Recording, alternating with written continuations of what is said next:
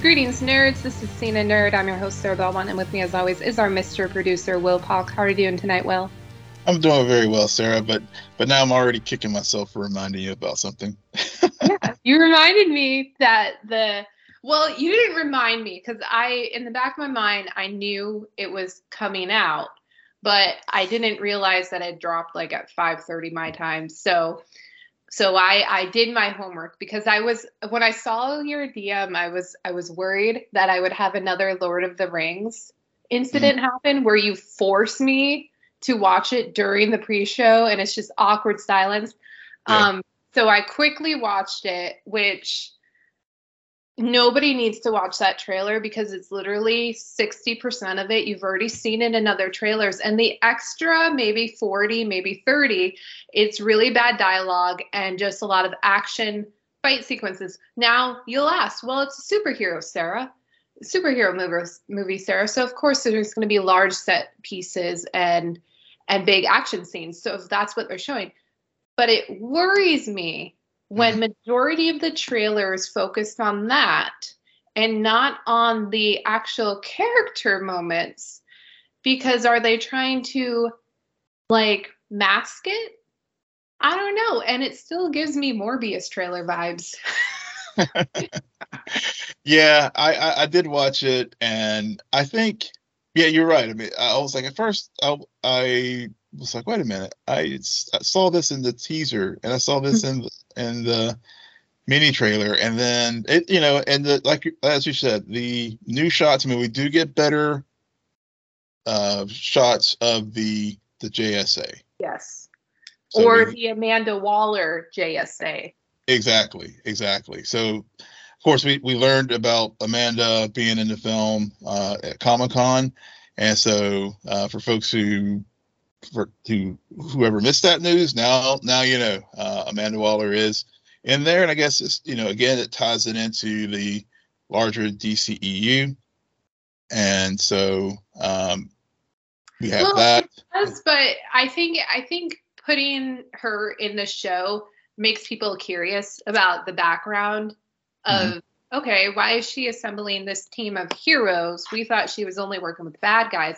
And Right. then the immediate next thought is, where the hell is Peacemaker? Yeah. Oh, Where yeah. is the man Peacemaker? Because John Cena versus The Rock as superheroes, that would be iconic. That'll be Black Adam too. Oh my That'll God. happen before Black Adam and Shazam like go up against each other. That would be an epic film. We need to tweet the James Gunn right now and say, James, we have a story pitch for you. Man, like if it was Marvel and the way they're doing She-Hulk right now, it would be such a good end credit scene to It just would have the show. Because honestly, let's as much as I love Peacemaker, I don't think he would stand a shot next no, to Black Adam. But yeah, it's just I the other my other takeaway is like, man, they really want us to believe that The Rock is an evil person. yeah, But that's all he ever says. And then he fights back against people who are attacking him. hmm Yeah, he's really evil. yeah. And I know that's the big hurdle we've talked about before that he's just going to have to overcome. Uh, And so, but it dropped, and it is locked in for October, so it really is happening. yeah, speaking about things that are happening that I kind of forget about, but I'm like, oh yeah, that is coming back. Cobra Kai season 5 will drop tomorrow, and Will and I are very much on the fence about this show, considering how season 4 played out. Yeah. And with all the content, you likely will get a season review from us at a later time when some of our, like, let's face it, guys, I'm on this Game of Thrones kick. And I am firmly riding shotgun with you on that one. It's so good Yeah. that we want to use our time talking about things we really enjoy, but we'll get to Cobra Kai. Just I wouldn't expect it anytime in the near future with everything coming out and currently on TV right now. Yeah. Yeah. Um, What else happened? Oh, speaking of going back to DC, I laughed so hard when I read about this because I'm like, Will, when are you going to listen to me about these things? Because a few weeks ago, I gave you a very hard time for this exact headline about this Dan Lin accepting a position with Warner Brothers and DC, and he's going to be the new Kevin Feige. Guess what? The guy is smart. He's like, oh, hell no. You guys have a train wreck. I can't steer this ship. Like, it's off the rails, and like the train is gone. The train is gone. Yeah. So he declined, and the DC universe is still a mess. But you know, we got Joker 2 to look forward to. I hear it's going to be a musical, lovely, about love and stuff, and then Love and Crazy, and then we got Batman 2 whenever they haven't announced Batman 2, right? Right. They announced they announced that Matt Reeves is signed to do the film, and Pattinson's on board. But beyond that, there's really not much more beyond that at this point. Interesting. We'll see. The other news is we got DC 23 coming this weekend. It's going to be a lot of news. Hopefully more information about the next phases of the MCU. Yep. And then, so did this already happen, Will, or like Star Trek Day? Yeah, so the day is Star Trek Day. Happy Star Trek Day. Thank you. Yeah, the event has already happened. They had several big things. First, Star Trek Picard Season 3, which will have the cast of the Next Generation returning, will premiere on February 16th. They also dropped a trailer today as part of the event. The Jerry Ryan, Patrick Stewart, and Michelle Hurd were part of a panel. And the trailer looked really good. They had Riker ship, which is the USS Titan, is going to be very prominent in the series. So we got that. And we also got a couple release dates for one of the animated shows, Star Trek Prodigy. It'll be its second season, and it's coming October 27th. Of course, Lower Decks with Jack Quaid and Tawny Newsome is going on right now, and for Star Trek fans, if you haven't checked out Lower Decks, I strongly recommend it. It is so funny, and you get rewarded for your obsessive fandom. I will say that, but.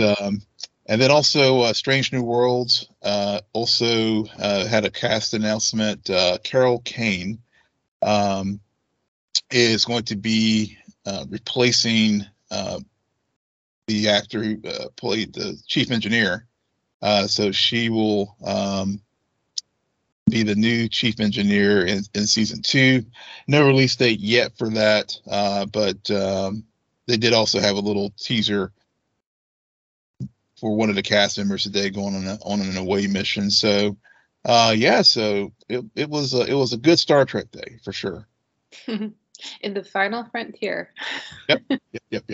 There's a lot of days. I mean, geez, there's Star Wars Day. There is not technically an MCU day. Not yet. I appreciate the not yet. Granted, I always feel like we get a movie. If there was a day, man, I bet. Too bad May 4th is Star Trek Day. Yeah. Because that early May, we always get an MCU movie. 2020 happened, but yeah, we usually get an MCU movie. So maybe one day soon. Yeah, maybe, I would think if you were going to do an MCU day, I would argue you would have to have it on the release date of Iron Man.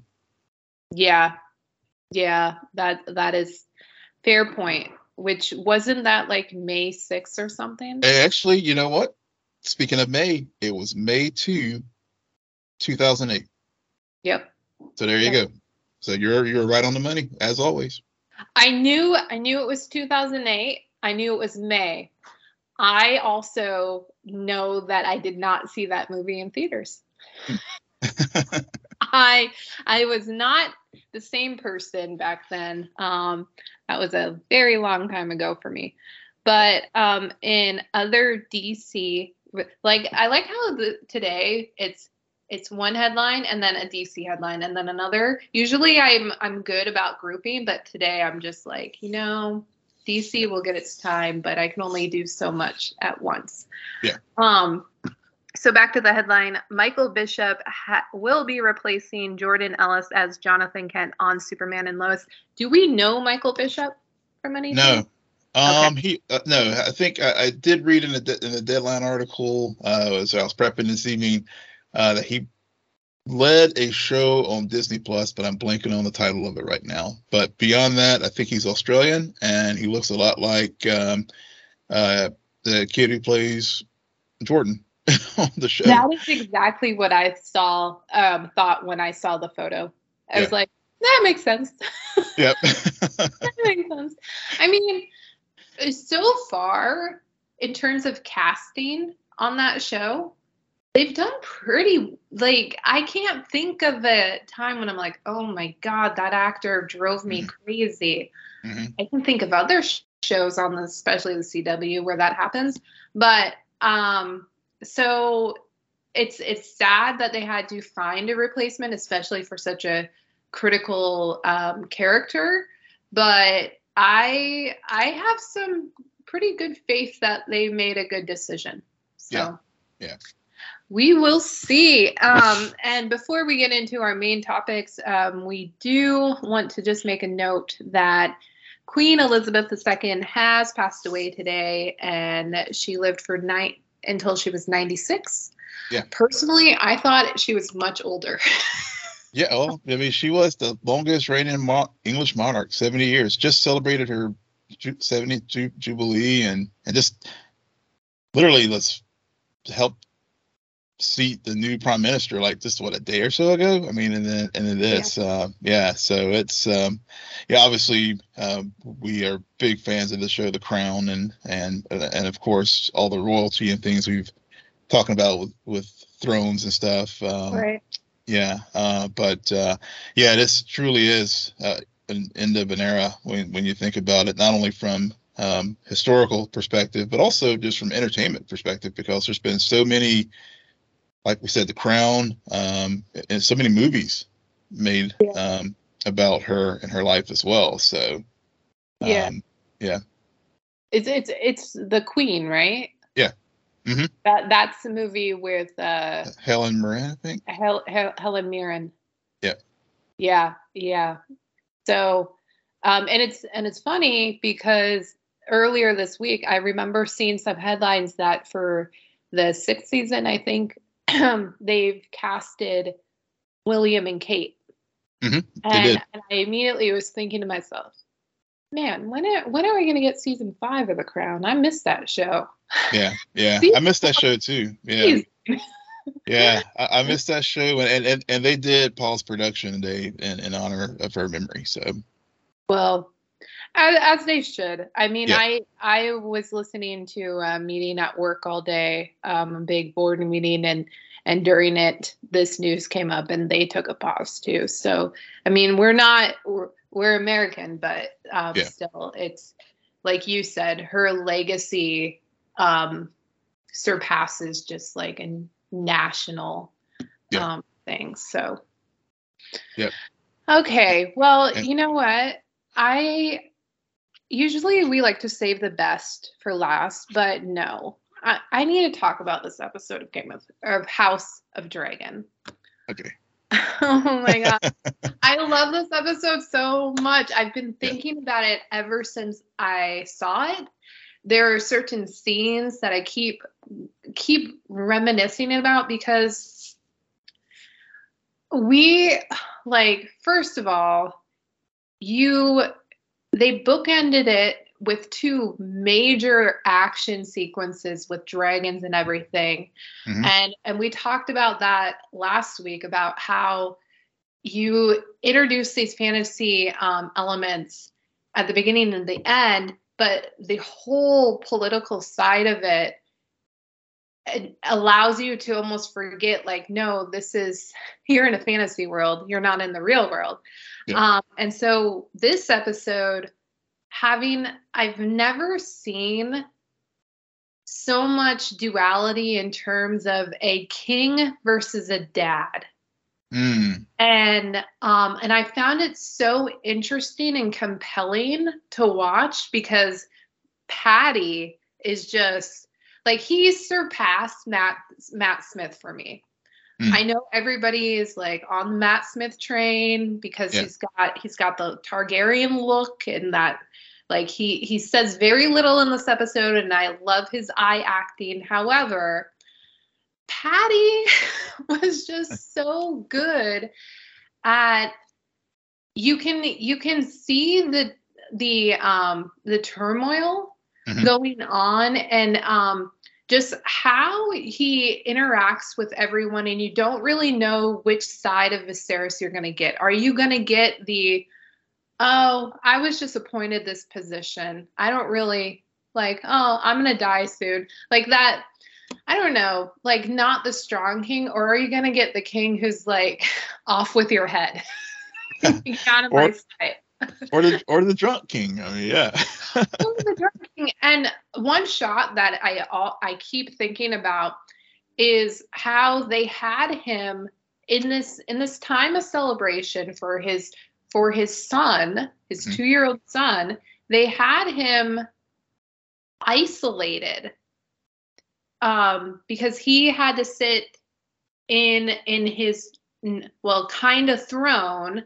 Yeah. But there was a distance. Like, even Alicent was sitting among the people. He was isolated. And I think at one time they did a shot from behind him, so you could see his perspective.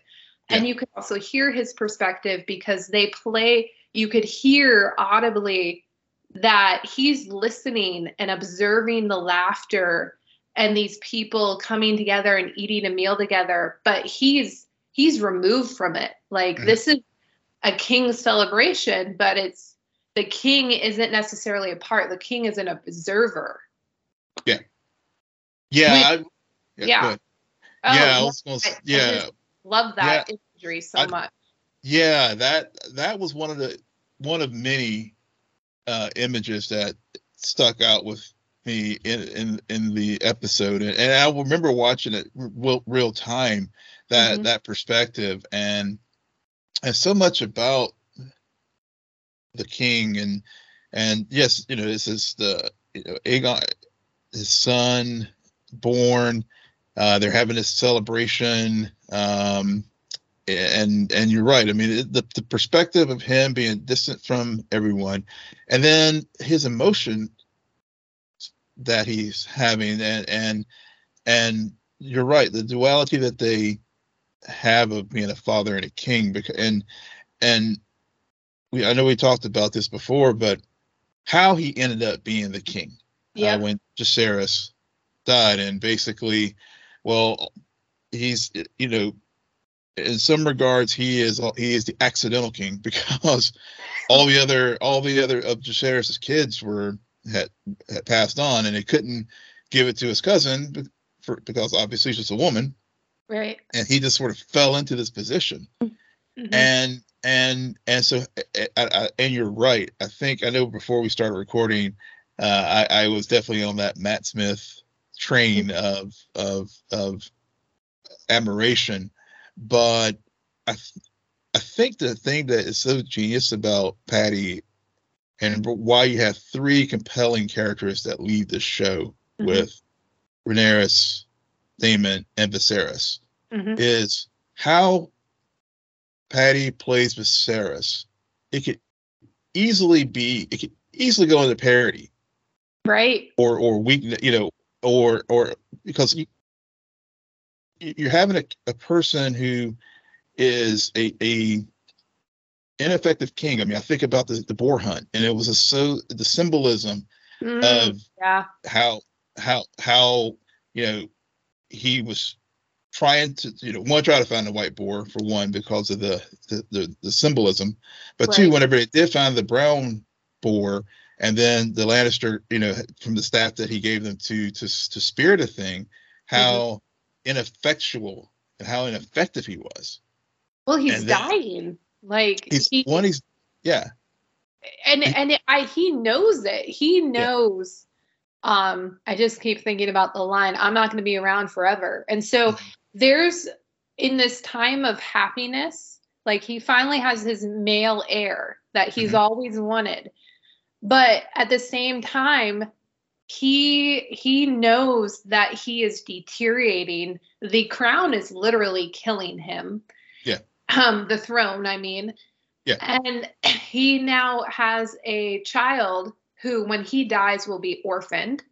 And he has put her up in the succession, but if she doesn't make some smart political moves, then she might not last too long. And so there's worry and fear there. And then at the same time, he has all of these other people around him telling him, hey, marry my son. Hey, have her marry your own son, which honestly, gross. But at the same time, genius. Yeah.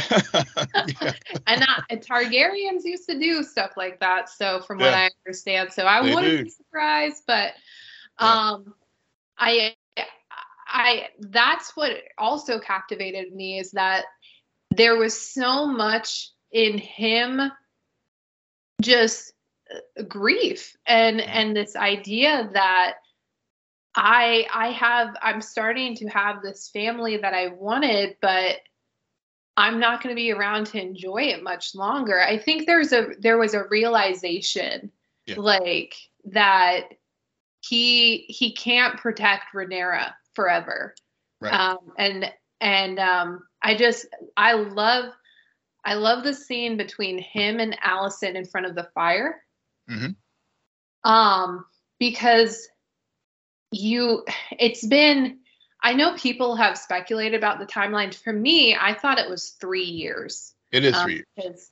Yeah, thank you. A reviewer I was listening to was saying 2, and I'm like, the kid just turned 2. Exactly. So do your math, people. 3 years ago, 9 months. It's about to pop with the kid number 2. So exactly. Yeah. I think, but that scene by the fire, I wasn't expecting him to have so much remorse over his desire to have a male heir at all costs, and how 3 years, 3+ years, he is still mourning the loss of his own wife. Yeah. That was another thing too that I think gets lost in all the drama and in the palace intrigue and politics. Is you're right. Viserys is still mourning the loss of his first wife. He basically marries Alicent not out of love, but out of duty. And I know we had the very icky moment last week with, it was sort of like the lesser of two icky things. Either marry an 11-year-old or a 12-year-old or a 15-year-old. And so he does it because at the end of the day, he's got to produce heirs. And because if anything happens to Rhaenyra, then then the whole lineage and everything could I don't know what the line is, in that universe, as far as how would they deal with it, I guess, because Daemon doesn't have any kids. Could potentially get it. It just is a lot of. Well, I guess that's the thing. Yeah, I guess it would go to Daemon, but the Privy Council doesn't want that. Yeah.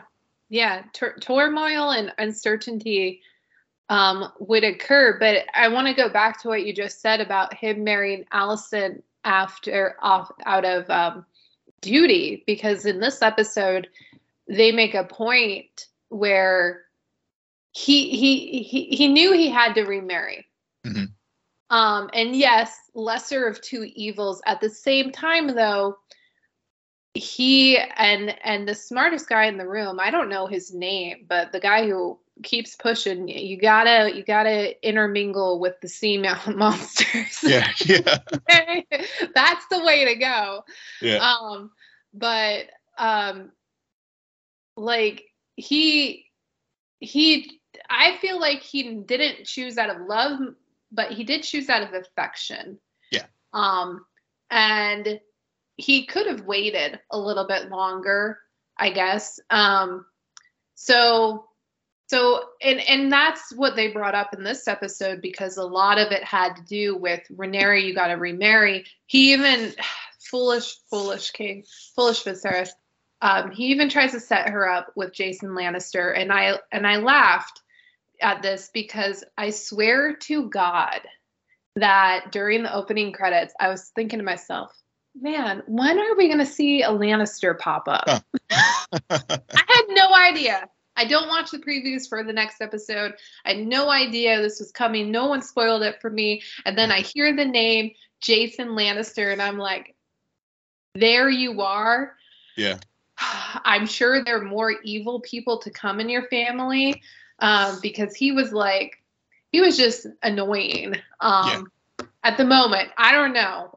But Lannisters are definitely lurking around, doing their thing. Yeah, this guy though, Jason, he is, his supreme confidence in himself was just oozing off the screen, because not only does he get like shot down by Rhaenyra, but then after that he still goes up to the king and he just like equally shoots him down again, and it's like, all right, at least the brother was like had sense enough to like say, maybe come up with a different plan as far as this succession. Yeah. Yeah. Definitely. You need to go about this a different way. Yeah, for sure. But speaking of that, with the king shooting him down, and I love, like you were saying earlier about, which Viserys you're going to get, because in that moment of joy and stuff, and him wanting Rhaenyra to be a part of it, I think of two things between Viserys and Rhaenyra. One, on the carriage ride out to the celebration, right? And him trying to continue to be that the father of trying to bond with her, and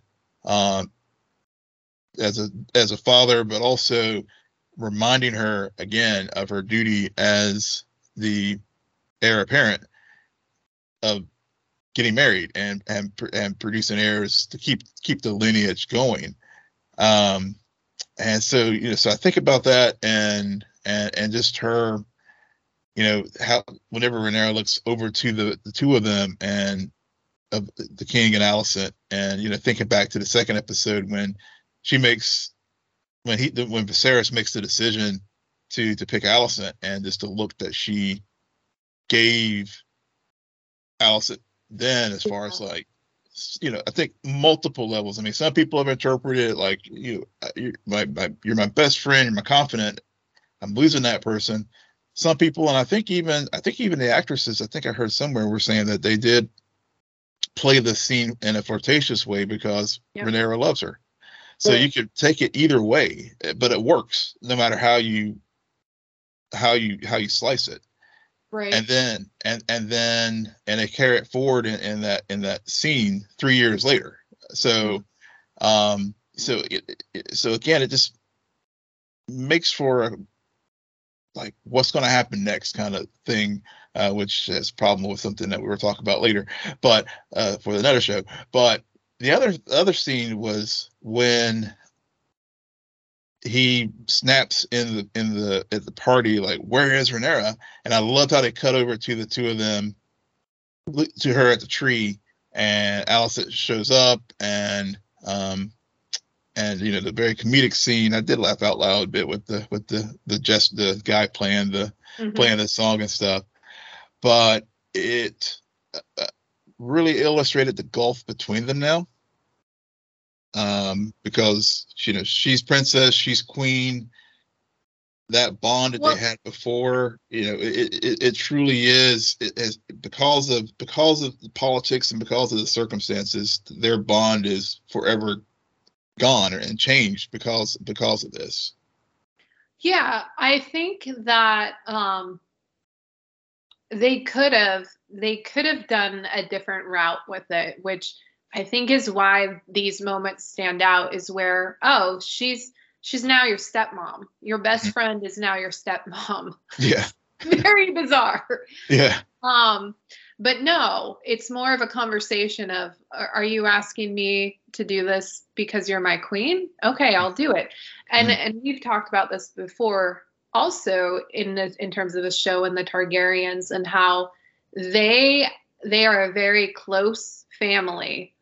But they are also a royal family, and duty always is placed above. And so both Rhaenyra and her father do this throughout this episode, where there are moments when they play the card, like, I'm the heir apparent, I'm your daughter, I'm king, I'm your father. Like they play that clash of child and parent, but through this different dance of more like, are you talking to me as family, or are you talking to me as like my king, which are very different conversations. And so I found that to be very interesting. And what you're getting at is this evolution of this argument, where looking back on it, you start with the carriage ride scene where you bring up the need for her to remarry, and so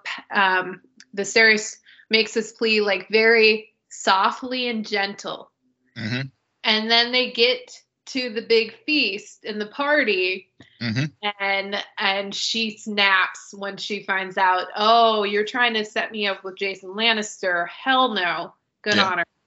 Good read of people. And they had that big public fight, and then she runs off, and then at the end they're back, and then they have such a good like argument with some really harsh truths on both sides. And there's just this natural progression of this fight that is intermittently played throughout the entire episode, because the writers wanted to have this conflict, but they didn't want to waste it all in like one scene, or they wanted to make sure it was stretched out for the whole episode without making it tiresome. And so that's why, honestly, Viserys and Rhaenyra spend a lot of the time apart. And I think that's purposeful, so that they can both gain that other perspective about what the other is really getting at. And I love the final scene where he really does go full father mode, and it's like, wake up, you're not being replaced. Which, this is another thing why I love Patty's performance. I honestly believed that Viserys never considered that she would be thinking of him as like, I got this intent, like it was a surprise when he heard her say, you don't need me anymore. Like there was something very much about his performance, like I bought that Viserys would like never consider that. if that makes sense. Oh, it makes total sense, because I mean that is consistent with what we've seen of this character to date, as far as his lack of foresight and I guess emotional intelligence as far as reading the room. Yeah, I mean, he never did consider it, and so I think that's what makes this. That's what's so fascinating about this show, is that you really can't, depending on the moment, you can go from like feeling like this character is a bad guy, good guy, and feeling sympathy for them, detesting them. I mean, it's just they just play on so many different levels of emotions that it really does become like as a viewer, it keeps you engaged because you just really don't know what's going to come next. I mean, you think you might, but then the writers will take it in a different place where you were like anticipating where it was going to go. Yeah, I mean, because of certain events in Game of Thrones, I was like, oh, is Patty going to go this episode? Yeah. Viserys going to go this episode? They didn't do that. I hate the writers for this because I don't want to like Viserys. I don't want to really love his relationship with Rhaenyra, Alicent, or even the council, or even Daemon. Yeah. But I do, and I know this character is not going to last. Right. It's going to go, and it's stupid, and I hate it. But hats off to you for 3 episodes, and I'm like, man, what am I going to do without Viserys around? But on that note, and speaking about like uncertainties of characters, I do know, and I was telling myself this, Sarah, they're not going to do that, but still, I thought, especially during the end, I was like, oh, they're going to kill Daemon. They played the timing of that sequence. They went out. They didn't go on too long, and they didn't go on too short. They played it, and he played it perfectly to where you're like, okay, this is a lot. What is happening? And then, of course, the last minute. But I really like it. I really liked how this battle and this war is so much in the background of everything happening at the forefront of this show. And how we are introduced to Daemon as being the strong fighter and everything, and yet he agrees to lead this war, and he hasn't managed a victory in 3 years. And his brother is like, hey, I'll finally help, which makes him even more upset and willing to be like, okay, fuck it. If there's someone to come to help me, yes, I will play bait. They can kill me. I don't care anymore. It's been 3 years. I'm done. But yeah, I really enjoy those scenes, and Will, this is your first taste of a Game of Thrones battle scene. What did you think? Oh, I was blown away from like you said, it was perfect bookends the way they did this episode from the beginning with the battles and the crab guy was like torturing the one person, and he's like, my Daemon will save me, and then of course he does save him by to seeing his dragon come in and just barbecue everyone. But that scene spoke volumes in so many ways beyond just the spectacle of it. But because when Daemon did come in and this poor little ship captain was like thinking he was going to get rescued, he just just smashes it, has no regard for his foot soldiers, and I think it really displays one of the reasons why the men with Daemon and the sea monster, why they're so dispirited and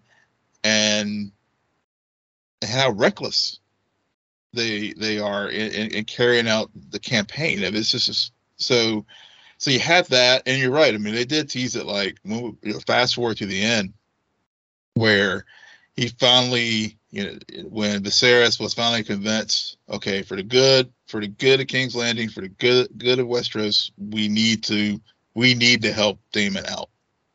And then so they send the courier, and the poor courier, he's just trying to deliver a message. And we talked about it earlier, Matt Smith's eye acting, because did he utter a single word this episode? I don't think he did. Nope, he did not utter a Yeah. single word. Yeah, it was just all body language and eye acting, and just that look that he had on his face, and when they panned up to his face when he was reading that scroll, and it was all the humiliation, the gall that he was like, the gall of Viserys after 3 years of us trying to do this, and now you're like showing up, and the pride that Daemon has in his ego, and he just takes it all out on that poor courier. And I was like, the guy's just a messenger. Yeah, I felt so bad for him. And then he's like, fuck it, I'm just going to, and that just spurred him into this action. But again, it was kind of a microcosm of like how reckless he has been, and we've seen this like in the last few episodes too, like when he took the egg, dragon's egg. He thinks with the moment, but doesn't. But in many ways, like Viserys doesn't, he acts on A, but doesn't take the steps of B to C and D, what's going to happen because of my actions. And so he just runs out there, crosses the channel, and then you're right. They played that scene perfectly as far as time and as far as the surrender. Right. And really did, even when the arrows were coming from the people, from the crab guys' troops on high, it was kind of iffy there for a minute, because with this show, all bets are off. I mean, I love the aerial shots. Yeah, the aerial shots of the swarm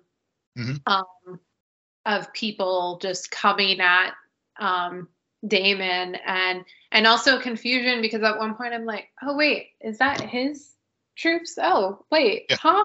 Yeah, like confusion. It's just, again, this is fantasy. There's about to be a dragon in to come and save the day. Although the creature doesn't like say, oh, you're on my side, so I'll shoot over here. Dragons continue to be the best weapon in war, as long as you're willing to kill your own people. And I like what you said. Like, it's definitely showing how Targaryen rule, there's a lot of recklessness in it. Patty and not Patty, but Viserys and Daemon both demonstrate different sides of reckless behavior, but it's very similar. And that's my final note, is that these characters, this family of Targaryens that we've been introduced to, it amazes me how they're all different, but they've definitely shown us moments of the similarities of those shared traits that each one of them has in common with each other, which makes them turning on each other even more heartbreaking to watch. Yeah. Okay, so now that we've spent so much time on House of Dragon, I guess folks kind of know where we stand on Lord. Or do we?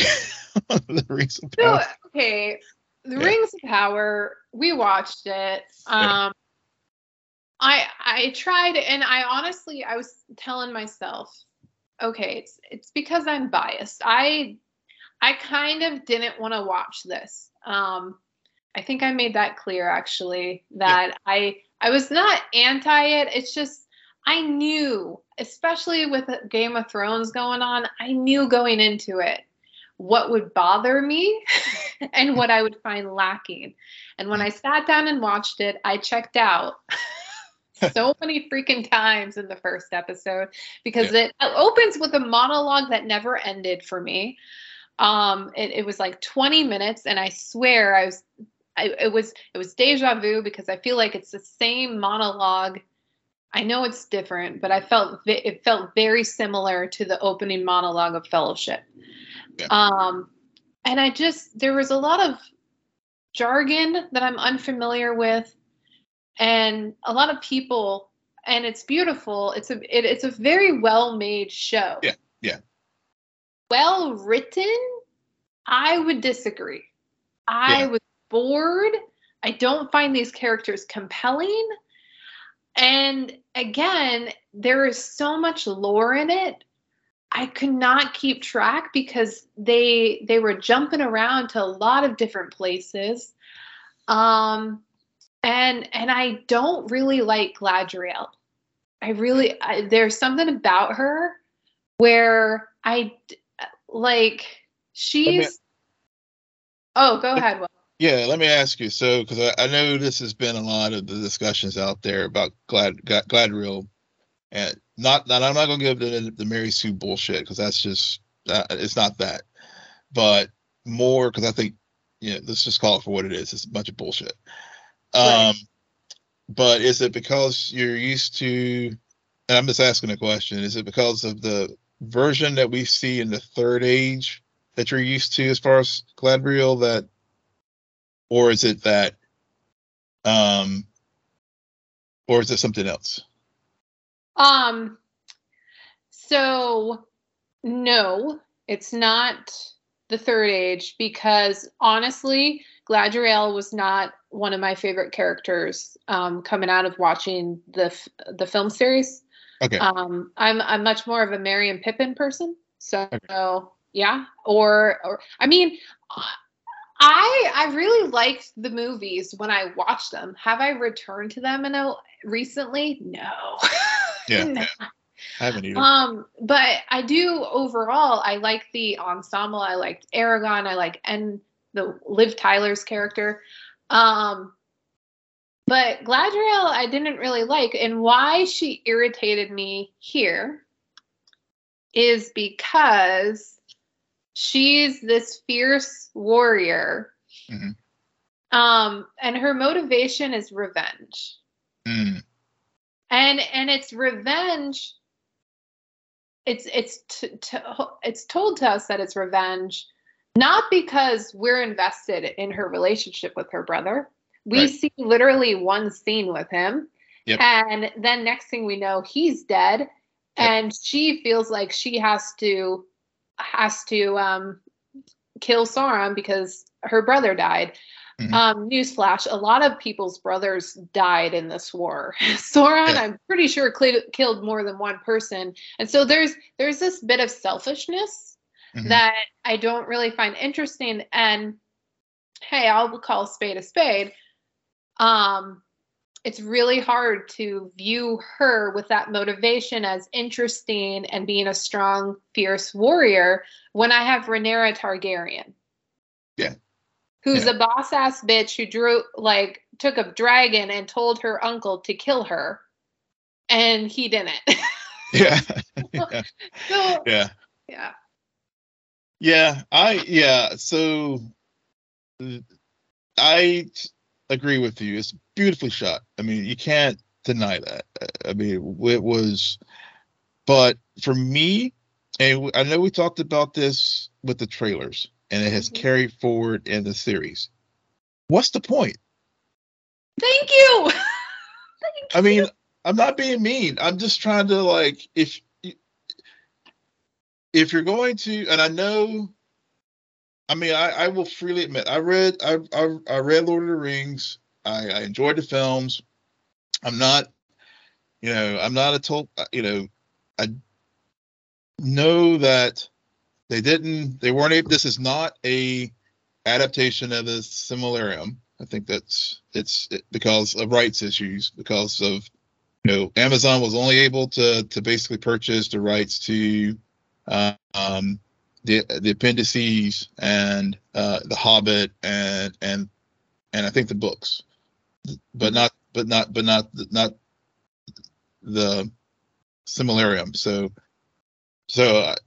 I know part of the things that they're having to do here is basically take elements from, like, take familiar characters like Gladriel and Elrond and maybe Gandalf or maybe Sauron, depends on who the guy in the comic was. Mm-hmm. But I just, the thing that really, like you said, that really got that, this kind of like this, the first episode, I was just, I couldn't, it did not grab me as a viewer, because they were just trying to introduce so much. I mean, you spend $250 million to get the rights to this thing. You're spending $1 billion to produce this thing, and you're going to, I believe there's 8 episodes this season, and I think they have maybe five season commitment. I can't recall off the top of my head, but I know it's they already, I think, have, they invested a lot for this. Right. Yeah, they did.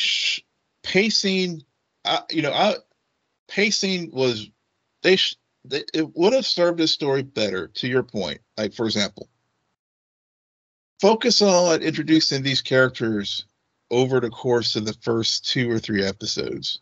Mm-hmm. Don't try to shove 1,000 years worth of history into an hour and 7 minutes. All right. Because it's just, they were jumping from this part of Middle Earth to the next part of Middle Earth to this. I mean, I just sort of like, it was almost one of those things when I was watching it, I was like, you know what? We're just going to blow you all away with the beautiful visions and stuff. Story be damned. We're just going to like just throw eye candy at you, and don't worry about plot and stuff. I will say in the second episode, there were some more moments, like, for example, when Elrond and went to visit the dwarf. Yes. Those, I was like, okay, now I'm starting to, those were those moments, because we had true character, we had interaction, and we had, like, a very good moment of like you haven't seen me in 20 years. Right. For me as a dwarf, that's a life. That's a lot of time for an elf who's immortal. That's nothing for you, but for me, that's a big effing deal. And so I wanted more of that, because I mean, I'm not trying to compare and contrast Rings of Power and House of the Dragon, but like with any story, the thing that why we spent so much time on House of Dragon was because they have, in the same amount of episodes, they really focused in on one family and really fleshed out these relationships and stuff to give us buy-in with these people and their motivations and things that are going on.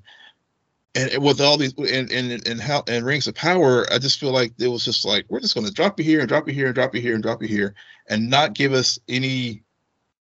There's a lot of exposition, but no emotion.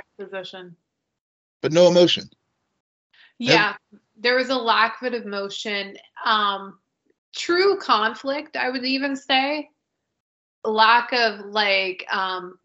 And I think maybe that's why Elrond and the Dwarf Prince really stood out, is because not having your friend, like, you be best buddies and then them just fall off the side of the earth.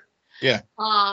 You get ghosted. Like, if they come back wanting your help, you're like, what? What? Yeah. That's a real emotion for these characters who are fantasy. So I think there was not enough of that in the other stories that were occurring. And that's really why I think a lot of the characters fall flat, as much as the scenery and the images stick out and are very well crafted. And I'm sorry, if we're talking these two shows at the same time, they're going to be compared against you, because why the hell would you come out with both of these shows at the same time and not expect comparison? They are eerily similar. They are. I mean, House of Dragon even opened up with technically a monologue and a flashback to a time before when Viserys got appointed king. And they did that because they're like, the past will, this issue will rise again within 10 years. And I think that was what the Lord of the Rings wanted to do with that opening monologue, where Sauron is in power. Now he's disappeared. I guess maybe it's not that they wanted to do that. They should have done something like that where it was like, hey, you remember this movie about this ring? Mm-hmm. Well, this show is going to be about how the rings came to be and what that like. I know that's what people expected, but I guess they could have just done something a little bit more interesting to set up how Sauron continues in Middle Earth to rise to power, quickly disappear, Mm-hmm. Yeah. but then come back. Yeah.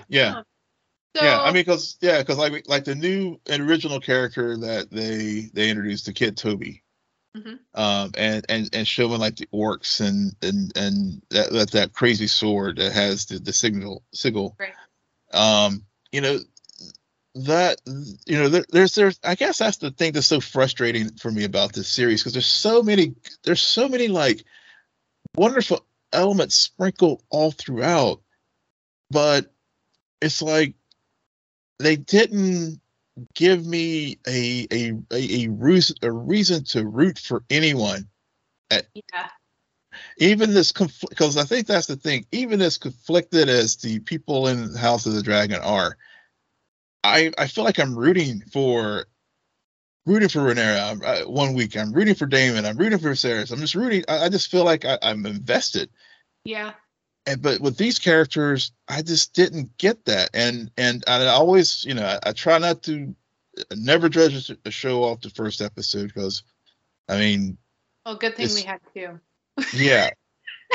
and we had the second one, and they did a little bit better, but it was still, I'm like, you only have 8 episodes this first season, and y'all got to get moving on it, because I know you had. It was a bad sign the moment you messaged me. This is like watching paint dry. I was like, okay. It's not because I was biased. If Will doesn't like it and can't defend it, I was trying. Like I said, I was like, it's visually stunning, and as and as we were talking before, I think I also messaged you that I think I compared it like Sandman. Very similarity to especially seeing sort of the reactions that are out there. If you are steeped in the lore of Tolkien and you're a huge Tolkien fan, this is your show. Right. If you're someone like me who I enjoyed that that world and that universe, but I'm not, I will freely admit, I'm not like steeped in the lore like many of the fans out there. Casual. I'm casual viewer. Yeah. It didn't blow me away, and I was really wanting this show to blow me away, and it didn't. And maybe that's the fault of me of having such high expectations, but I was worried, and we said that, and I'll say it. I said it earlier tonight. We said it before, but we both were wondering, what is the point from the trailers, and they didn't deliver, and I was being I was a good faith watcher trying to watch this. I just couldn't. I'm like, what's the point? And I think you're right. If they had tied it to the future, to set up, to help casual viewer understand where we're going with this, then I think it would have made the viewing experience for these first 2 episodes a whole heck of a lot better. Yeah. I honestly don't know what would have made it better.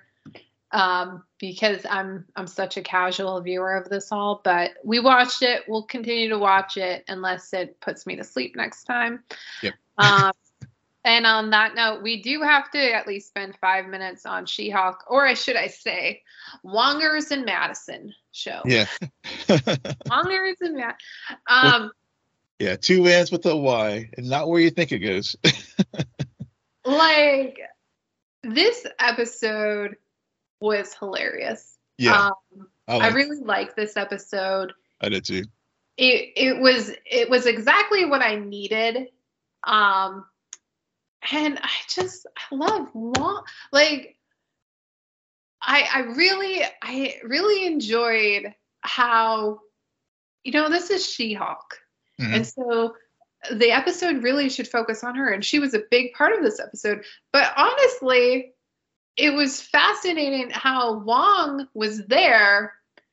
But he didn't steal the show, but it was just like this good balance of like furthering Jennifer and She-Hulk storyline, but also like, hey, yes, this is a show, but we're in the MCU, so we can play with other characters. And the fact that Wong watches This Is Us, love it, and The Sopranos, Yeah. and probably a few other shows. Like I'm sure Yeah. he's watching. Him and Madison are watching House of Dragon, which Yeah. if Madison doesn't appear in like phase 5 or 6, like with Wong, I will be deeply upset.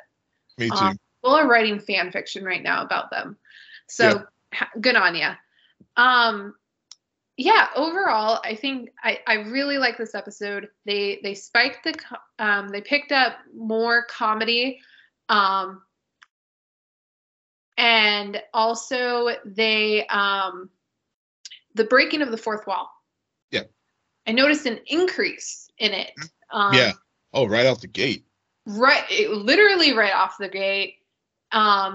But it was, and then they ended with it, and I think there was even a scene in the middle with it. But I noticed it a lot more in this episode than any of the episodes before, and I'm trying to figure out, is that what made it more comedic? More like, oh, we're 4 episodes in, this is She-Hulk, this is what the show is, got it. And so they wanted to ease us into that being a part of the show.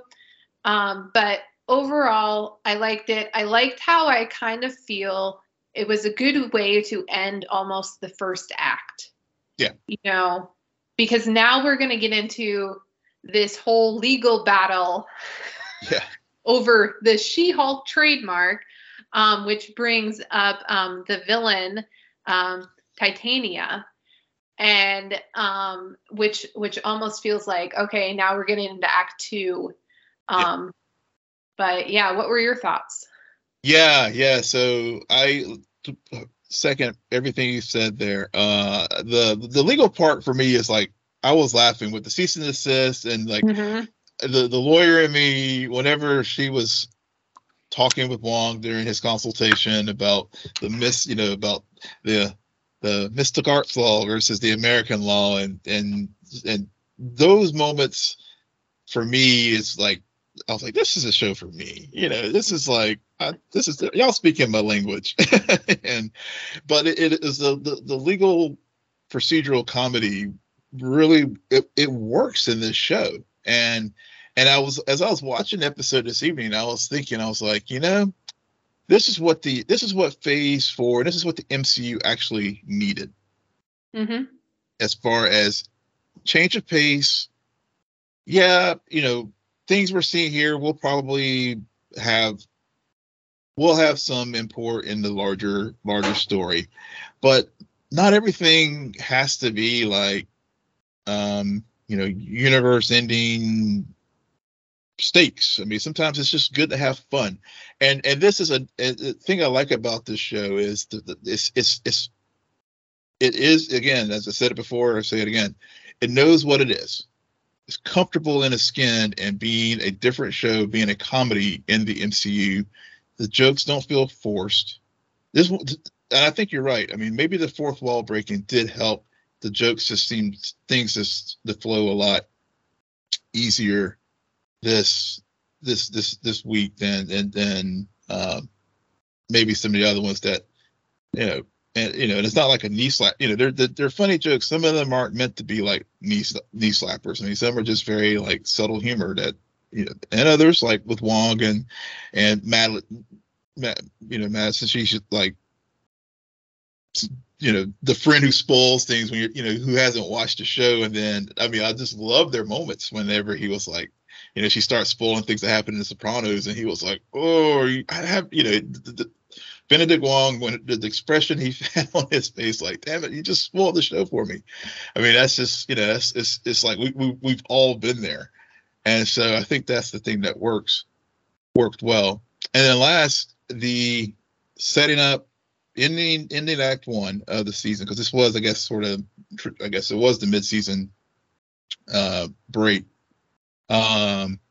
Setting up the next phase, and now we see how they're going to introduce Matt Murdock into this show with the lawsuit. Yeah. I didn't even think. See, I was so like fixated on Game of Thrones talk right now that I forgot about Daredevil. Yeah. But I wrote down as soon as she got served those papers, she's like, I know a process server when I see one, and it's all the thing. I was like, this is how they're going to integrate Daredevil into the show. This is how he's going to get into the story. Because we kind of joked it'll be episode 4 or 5 I know last week, and this is how, because I mean he's a lawyer, and she's definitely not going to represent herself, because if you represent yourself, a lawyer represents himself as a fool for a client. So this is how you do it. Yeah. I love it. I mean, I'm kind of mad because when you predict things like that makes a lot of sense. They're usually right. And so I feel like you spoiled the next part for me. Sorry. But I'm also kind of proud because I'm like, good on you, Will. Way to be paying attention and not so fixated on one show this week. But yeah, I think on that spoiler note, that reminder, Daredevil is going to appear on this, and probably, I don't know, like I'm happy to see She-Hulk has not. It's going uphill. We've watched a lot of Disney Plus, MCU Disney Plus shows, and we've had some highs, lows, and slow starts and all of that. But I feel like She-Hulk, it's been a nice incline. Yeah. But we'll see, as Will always says, if they can stick the landing. And on that note, Will, why don't you tell our listeners where they can find you? Yes, you can find me at Will M. Polk on Twitter, WILLMPOLK. And you can find me at SJ Belmont, SJBELMONT. Please follow our crew on Twitter at Scene and Nerd. Friend us on Facebook. Follow us on Instagram. And visit our website, www.sceneandnerdpodcast.com. But most importantly, rate, follow, and comment on Apple Podcasts, Spotify, YouTube, Google Podcasts, or wherever you get your podcasts. Good night, Geek Out. You're welcome.